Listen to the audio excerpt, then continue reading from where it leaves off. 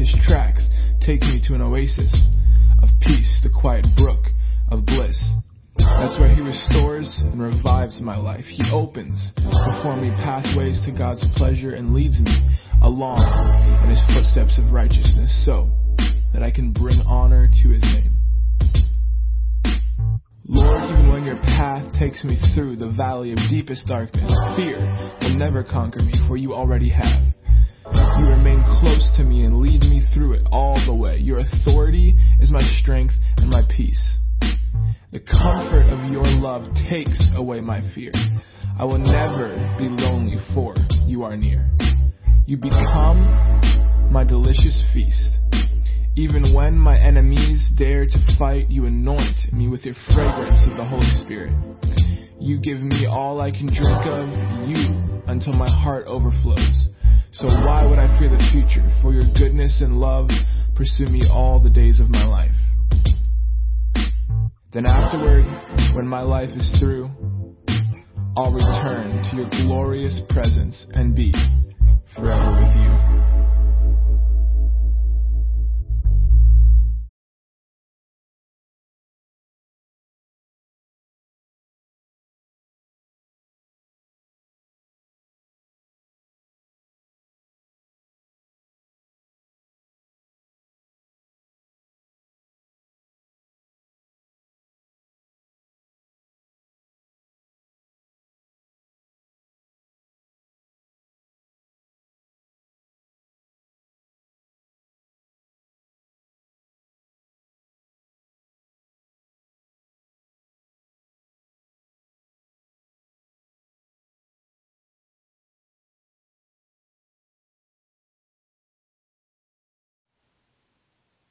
Hello, everyone. Hello, Welcome everybody. to another program. We're doing these back-to-back in case you see that we just did one. Yep. Welcome to Jumpstart Your Journey for Jesus. And we're just here to encourage you on your journey with Jesus. We're all on different levels. Amen. And this Jumpstart could propel you forward. And we've been covering some basics that will help someone on their journey with Jesus. Yes. So we started off by talking about receiving salvation as the basic level of Christianity. That's the first step, of course, is to accept Jesus as our Savior and for what He's done for us, for mankind, so that we can be, again, in union with Christ. Yes. And then we talked about the Holy Spirit, about Him coming and being part of our lives, Him helping us, and all those good things.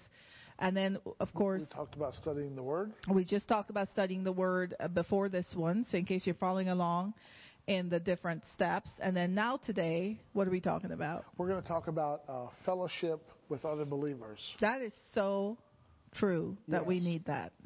You know, God created His church to be like a family. And it's always good for a family to spend time together. Yes. And that's how God designed it. Yes. So I'll let you get started. You know, there is a power that God has on individuals. But then there's a separate power when we come together. We like to call it the corporate anointing. Yes. You know, and there is a difference when people come together and in an atmosphere of combined faith and like-mindedness and unity, and God can just do great things in that atmosphere. Yes. I mean, I think about it in the natural, you know. You could have a meal. You could cook a great meal. You could order a meal from the best restaurant, and the meal itself is delicious. Yes. And then you could eat that all by yourself with no one else around. You're just there by yourself. Maybe some people watch TV while they eat by themselves. Versus having that same food, but you take it somewhere else with a group of people. Right. And you have a meal together. You get to know people. You laugh. You hear jokes. Maybe you might even hear a story of someone's life that's not so great, but you're there and you can encourage them. Yeah. These are all some of the benefits, and this is what we refer to when we say fellowship. Yeah. It's us being together with people. Absolutely. And just growing together, getting to know each other, and learning Yes. something new that maybe we would never know if we were sitting by ourselves. Yeah, the word for church in the Bible, it is the same word that they use in Greek for an assembly. Mm-hmm. It's when an assembly was called together.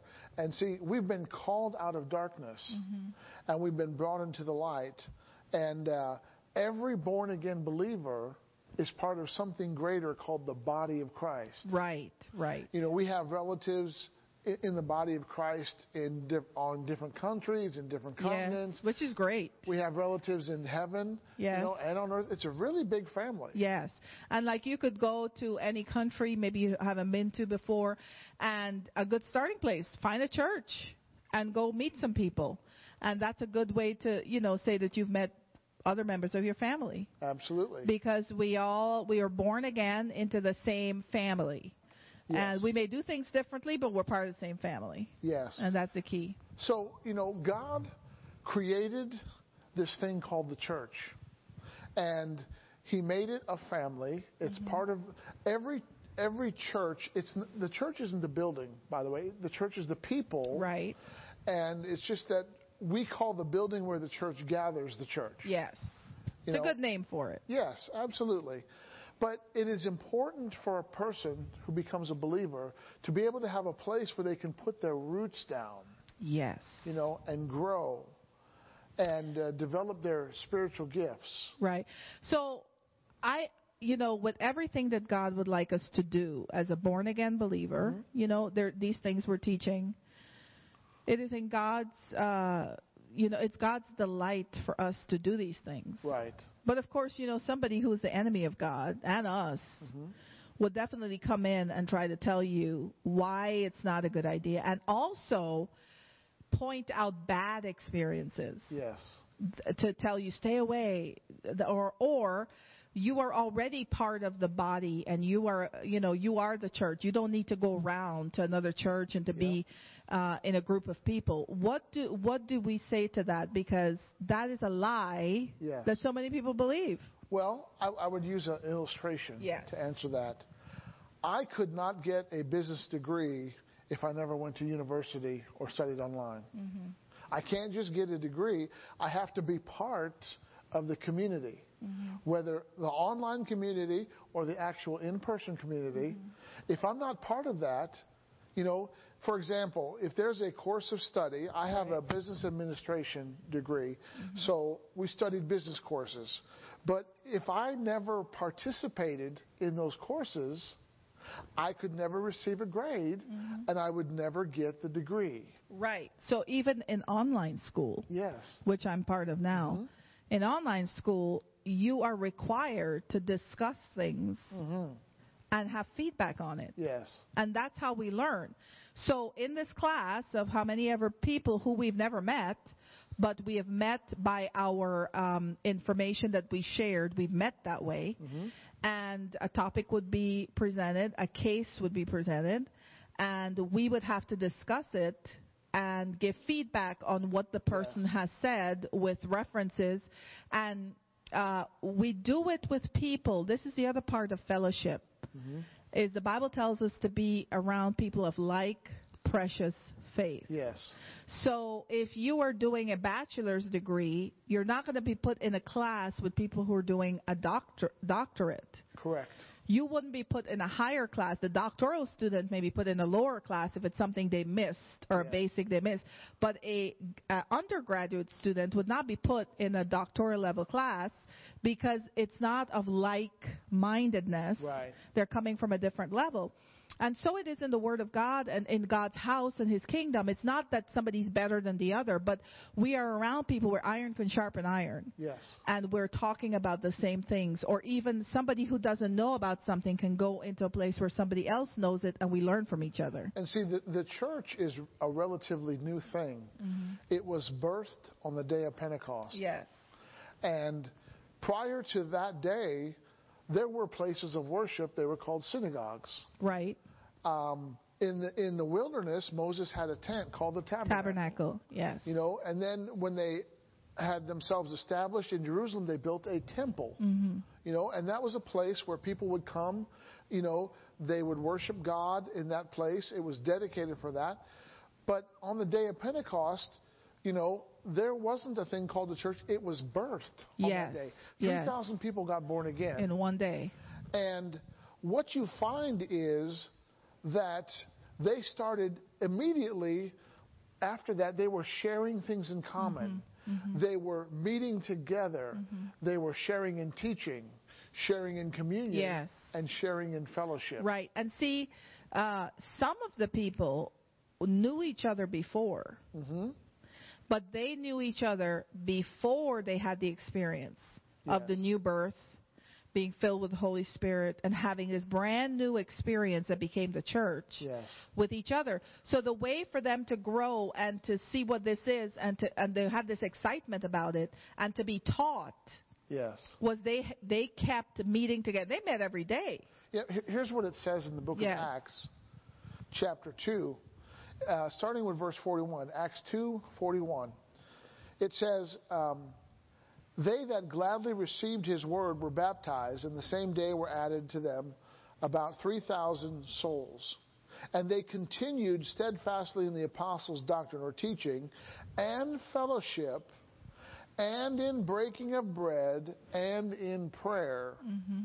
And fear came upon every soul, and many wonders and signs were done by the apostles. All that believed were together, held everything, all things in common, and they sold their possessions and their goods and parted them unto all men as every man had need. And they continued daily with one accord in the temple, because there was no church building. Right, so they were the beginning. They were starting it. And so they shared what they had. They grew what they had. And today we're here because of what they did. Exactly. And when you think of a church, you have to think of, okay, who's in charge of the church? The church was a Jesus idea. Yes. He says, I will build my church, and the gates of hell will not prevail against it. And in Acts, it talks about how he purchased the church with his blood. Yes. So someone who starts something, and someone who purchases it with their blood, it's pretty important to them. It is, and it's strong. Yes. The church is strong. So whether or not somebody decides to participate in a church, in a building that's meeting together, it wouldn't stop the church from being, because it is the body of Christ, and Jesus isn't dead. Right. So the church isn't going to die. Nope. One of the lies of the enemy is to tell people and convince them that you are part of the church. You don't need to go and meet with a group of people, or even further, to help those who can't quite stomach that lie, would tell them that the church wasn't meant to meet in a big building. It was meant to meet in a church home, because that's what they did in Acts. But they only did that in Acts because they didn't have a big building as yet. Exactly. And the model in the Old Testament where God wanted his houses to, what he wanted to represent him, was pretty elaborate, actually, when you think about it. It was very elaborate. Yeah, the tabernacle, the temporary place in the wilderness, was so well thought out. It was amazing. If someone was to take all the material that they used in building the tabernacle, it'd be about $7 million. But if you were to take all the material they used in the temple, it'd be about $7 billion. Wow. And that's God's house. Yes. So a lot of lies that are put out in the atmosphere today, so it depends what it is that would trip you up, whether or not you think people should just meet in a house, because that's the pure way, or whether or not people should meet in a church. But the church shouldn't be so elaborate that it doesn't feed the poor. Like you're robbing the poor by having a big church. Well, then we're saying a stadium shouldn't be so elaborate to house a sports team. Right. But see, these are all contradictory things. And I always point out to people, the person who always highlighted the poor over lavishing Jesus with something, or lavishing God with something, was Judas. Yes.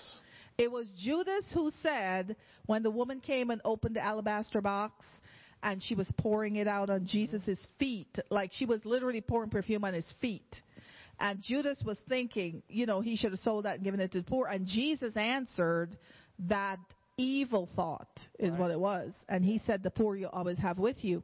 So whatever lies you've heard about the church, and you have maybe have it ingrained in you, and you feel like you are betraying someone's trust or their ties to you by going to church, just break it off. Let it be broken off of you in Jesus' name, and let the Lord put you in a place so you can be planted and grow. See, the early believers, they looked forward to being together. Yes, they did. They had great expectation and great anticipation. And I like what the psalmist said, excuse me, in Psalm 84. He said, "It is a good thing to dwell in God's house and presence and to sing praises unto his name." It's a good thing. Yes, it's not a bad thing. So when we say bad things about the church, about gathering together, we're going directly against the Word of God. We're really saying bad things about Jesus. Yes, we are, because the church is his body. Yes. And anywhere his body wants to meet together is a good thing. And, it doesn't matter if you meet in a tent or a building. I believe that a church should be the best because it's God's house. Yes. But you use what you have. Yes, right? There's a starting point, but it should not remain stagnant. Right. The main focus is the coming together part. Yes. Yes. And the Bible is very strong on that. I like what the other psalmist said. I was glad when they said unto me, let us go to the house of the Lord. And that's how we need to approach church. I was glad. Yes. I get to go. Yes. God's got something for me there. I have great expectation. That is the attitude that we need to go with. And we see such extreme things that the enemy brings in different generations. Yes. To stop people from gathering together that think in like precious faith. Whether it's shaming them that they go to too rich of a building, or shaming them because they shouldn't gather because of what's going on in the world, or shaming them because of what goes on in that church. Those people are called the holy rollers. Or every generation and every decade had some shame element to it from the enemy. Yes. And that alone should tell us that coming together and joining together and being in like precious faith with believers is a very potent thing against the enemy. So, the Bible says that a kingdom divided against itself will not stand, and a house divided against itself will not stand. Will not stand. So who brings division into a place? It is Satan. It is Satan all the way. The Bible talks about where there's strife, there's every evil work. Yes. Absolutely. And here's what Hebrews chapter 10, verse 24. Hebrews 10, verse 24 says, encourage other believers to love others and do good deeds. And it says, attend church. It says, forsake not the assembling of yourselves together. Yes. Especially when you see the day approaching. And that day that he's talking about there is the day of the Lord. Yeah. The day of his return. Every day that we live on earth, it's a day closer to the approach. So we are to not, forsake the assembling, period. It's something that we should be doing. And there's so much that is caught when we assemble together that can't be taught. Right. And, God sometimes works in moments. And God plans for people to come together. Because he said, where 2 or 3 are gathered, I'm there in the midst. Not apart, but gathered. Yes. He said, there am I. You said it correctly. In the midst, yeah. So God wants his people together so that he can do something in their midst. And when we miss the gathering, sometimes we miss that moment. Right. I'm reminded of a story right here in our church of a lady was sharing, a mom, and she was saying that when she was going through a very tough time in her life, an abusive relationship, and she was working her way out of it. One of the things she didn't possess herself was really boldness and how to do certain things in the Word, right? Because she was learning how to do that. So I didn't know she was doing this.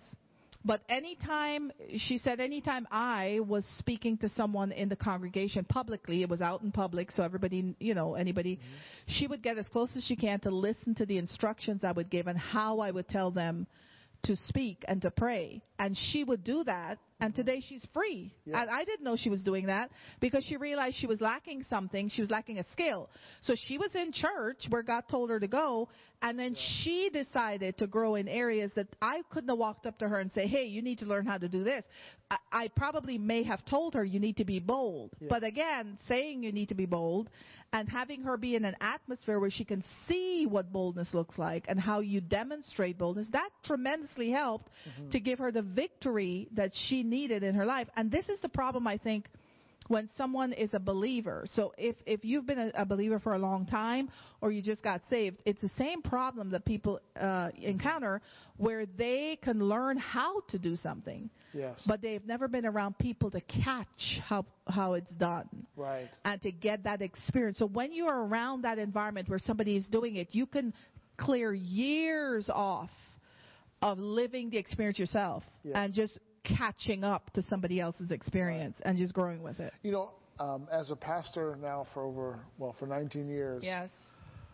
I've heard a lot of excuses why people can't come to church, but what I look for is reasons to come to church. Right. You know, and a couple years ago, we did this with our leaders, and we just asked them for reasons why someone should come to VCF. And, you know, they gave us their reasons, and I combined it into 7. And, you know, it's because they feel the love of God. They experience the power of God. The Word is taught. And, you know, there's different things. I can't remember all that was on the list. But, you know, God wants to hear reasons why you should come to church, not excuses why you can't come to church. Right. You know. And it's the devil himself and his workers that would sway someone and give them a way out and give them rationale as to why being in a church is a bad thing. And most of the time, too, he would cause somebody who is not following God's plan themselves, who is also feel rejected, who has issues in their life, to hurt somebody in church. And then when they hurt that person now, that person has a frame of reference from the devil that reminds them, see, I told you that the church is full of hypocrites and people who want to hurt you. But that's not God's body. God's body, Jesus' body, has no hypocritical thing in it. No. It's full of love. And that's what you have to find when you go to church. If you're in a church where it's all backbiting, striving, and everything else, then you might have to pray for your pastor or ask God what you need to do. But where there's strife, there's every evil work. But where the Spirit of God is, there's liberty. You know, I like what the Apostle Paul wrote to his young protege, Timothy.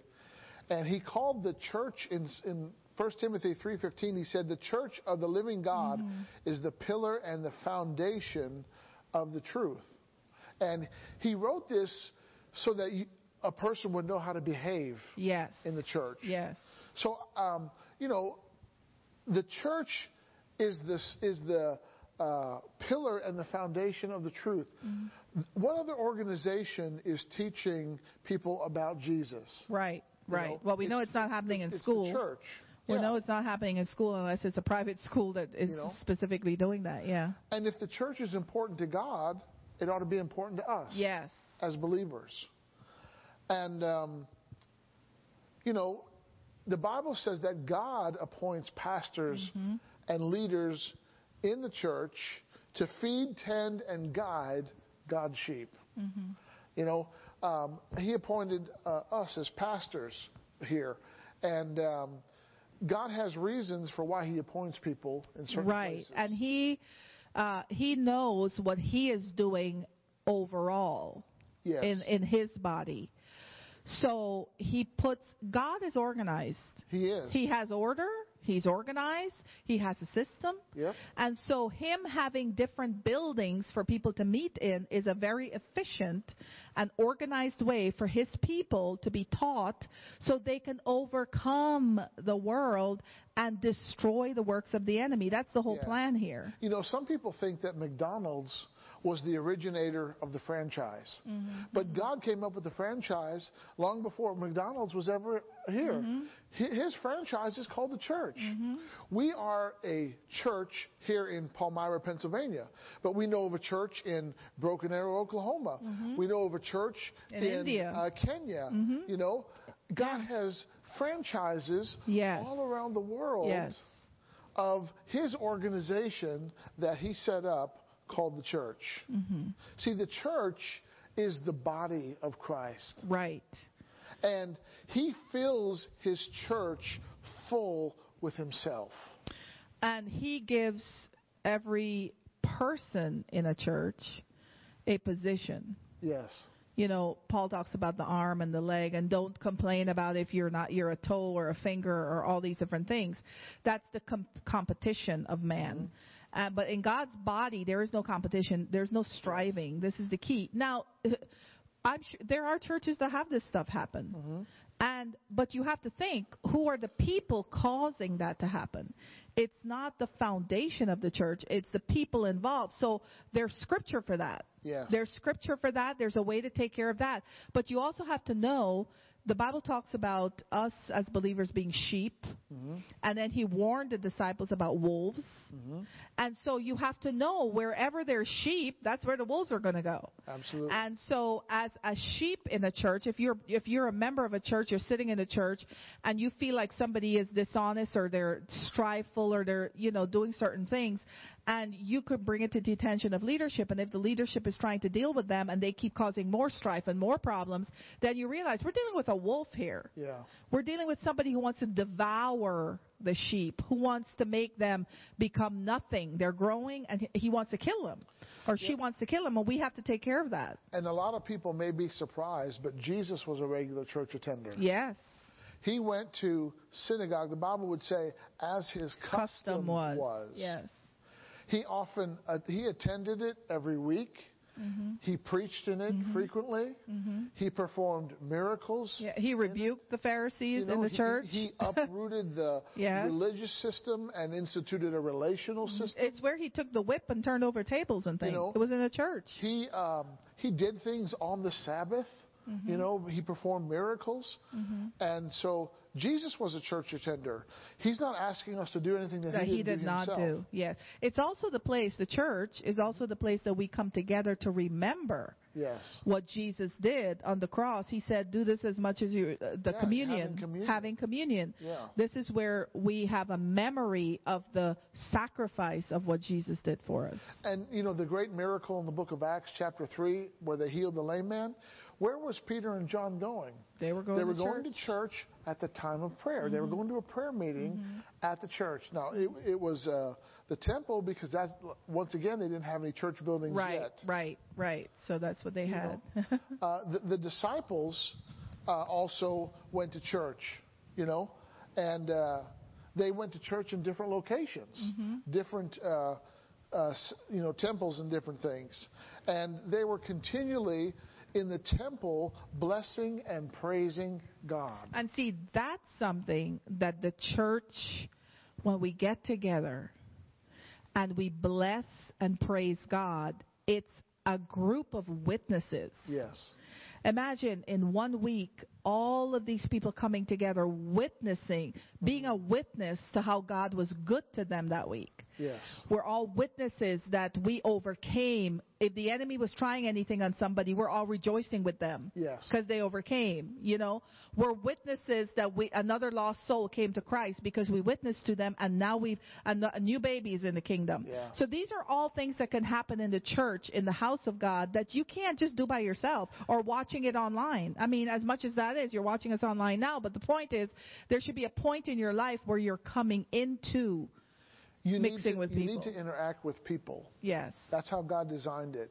And, thank God for the technology that we have and the ease of watching it. But that's no excuse for coming in person. Yeah, I think the greatest part of our walk with Christ is tested in church. Right. It's our love walk. Yes.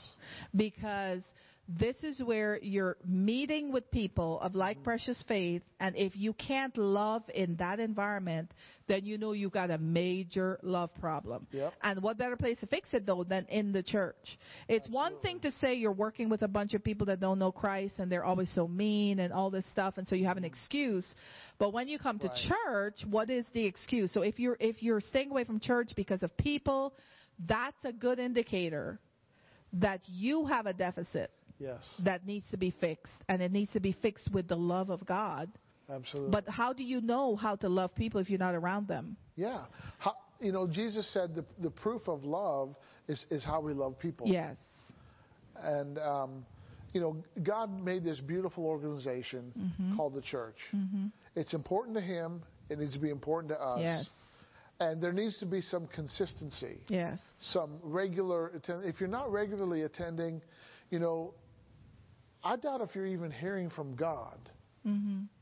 Well, it would hinder it. It would hinder it. And if you're not attending because you choose not to. That's different. That's yes. If you choose not to attend and you're capable of doing it, then there might be some offense or something there.